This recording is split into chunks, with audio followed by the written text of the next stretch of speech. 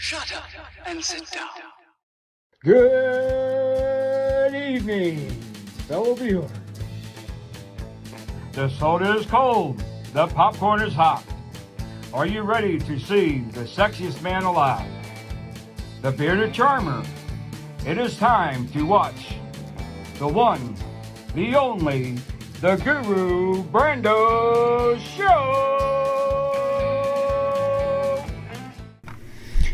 Hello, welcome to Positively Entertaining Conversations with me, your host, Guru Brando, and no curious guest today. But that's okay, because today is an all-consuming Guru Brando episode, because I have my 7-year anniversary today.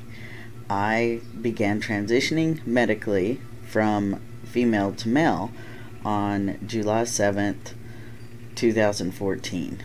And I knew at my 7-year it would be 777. So it's pretty exciting, and I have zero regrets.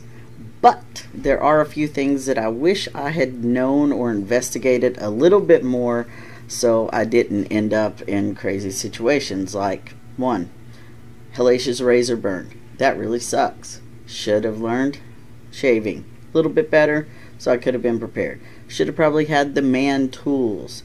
But, I thought, I got plenty of time, blah, blah, blah, blah, blah. Well, guess what, folks? 7 years has flown by. And I would say I have a pretty epic beard after 7 years. And it takes a lot of maintenance. I don't mind, though. I do not mind. But a razor burn sucks, on your face especially. Had it on my legs, not very often, but, yeah, really sucks. Acne with testosterone, that's another thing, and not regular acne, but every time something touches my face or touches my body, I end up with acne, and that sucks. And it's just something that I have to watch what I eat. I have to watch, how much water I drink, blah blah blah, normal crap, that just I didn't think about, so you have to think about all these things and weigh your options. And I really, though, the strongest change I think that I've had is simply an awareness. I was humbled the other day in the kitchen with my wife, who, as y'all know, Beth is also trans. So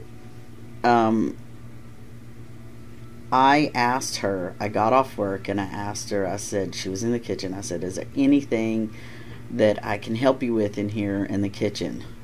Because that was something that I always kind of told her, was I want you to help me more. I want you to help me more. So I'm trying to be mindful.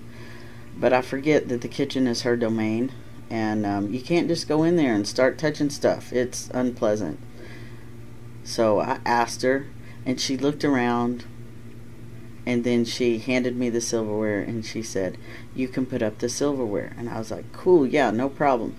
So I'm halfway through putting up the silverware. Well, first, she looks at me and hands me a dish towel and says, here, I usually wipe them off before I put them in. And I was like, why is she telling me that? I've worked in the kitchen before for like 30 years. I got this.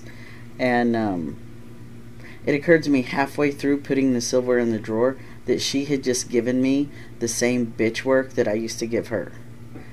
Talk about a humbling ass experience. I'm not even playing. I stood there for a minute and was just like, I am that person who's confused at where the spoons go because there's 5 different drawers with 3 different spots for spoons. I was that guy. I don't know when it happened, folks. I don't know when I became that guy, but I swore I would never be that guy because I know how to do things. But then it was like, you know what? It's not a guy-girl thing. It's simply the fact that she is now the one that's in the kitchen all the time, and I'm at work, and so it works out that way. We have plenty of friends who the roles are reversed, or both of them are working, or both are at home. But nonetheless, she gave me bitch work, the same one that I gave her, and she wasn't even aware that she did it. And so I'm like, man, is that just natural? Is it natural for a woman to just help a man just look busy? I mean, I don't know. I'm sure it's not. It's, just one of those situations. Everybody's different, and situations are created based on their experience. So I just found it interesting, because Beth and I always lived a very binary life. And it just was how it was. And I was really, truly humbled by that. Just like, she's been humbled by stuff, having to balance, home life with hobbies and school and kids. And, she got a crash course in how much work it is to actually maintain a house like this and maintain, the kids' education and her own. So, she was humbled knowing what I went through. And people ask all the time, how is it that Beth and I can just make it through all this stuff? Through deployments, through children, through gender dysphoria, through I was a drug addict at one point. And I've been clean 19 years almost. And the only thing that I can say is how we've made it through it was we've grown through it. And we all make choices to do or not do things that are more or less effective, right? We make a choice in our own lives that say, I know that I can be a more effective human being, if I do this. Humanity is pretty important to me, and it should be celebrated. And we as humans find little ways to celebrate our humanity. So today I celebrate my humanity. I'm going to celebrate because it matters. It matters to me, and I'm sure it matters to Beth, or it will matter to Beth. And Carol and the kids and everybody involved in my life. I know that they celebrate with me. And I think that that's it. I don't know. I don't know where this crazy road goes. I still have a couple of surgeries to go through. And I can't think of anything else in life that really I want out of this transition, I've kind of reached a pinnacle. And I guess everybody that has stuck with me, been along for the ride, those are my true friends and family.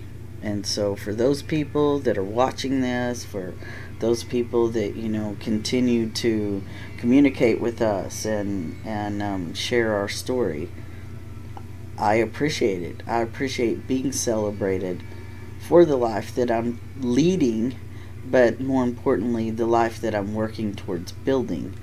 I get this lifetime to do these lifetime choices, and so I kind of want to make sure that these lifetime choices are good for me. And I know that they're good for others. I hope that others can see the good in it, I think I should say.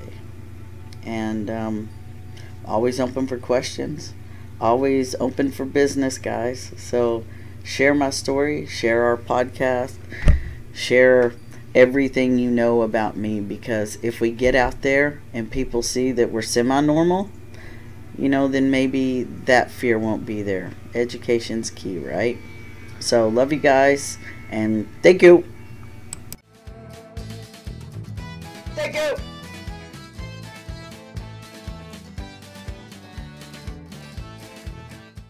I love you all. Thanks for listening. Thanks for watching. And there's no place to go but up. So I have no regrets. These are happy tears. I didn't think I would make it here. So thank you, everybody. I love you. Look forward to, I guess, the next podcast where the guru is not crying. And I have so many blessings in life. And a lot of people don't. And I have some friends that don't have such great choices or options, I guess. And to those people, one day you will be sitting where I'm sitting. Just have faith that you too will get your transition, and understand what it means to you, because That's all that matters.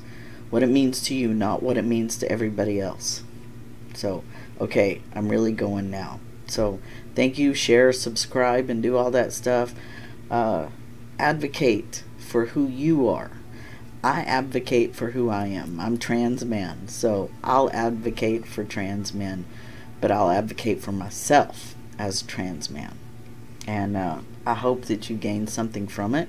And of course, I'm open to questions all the time, anytime. I just wanted to share today that little snippet of my life.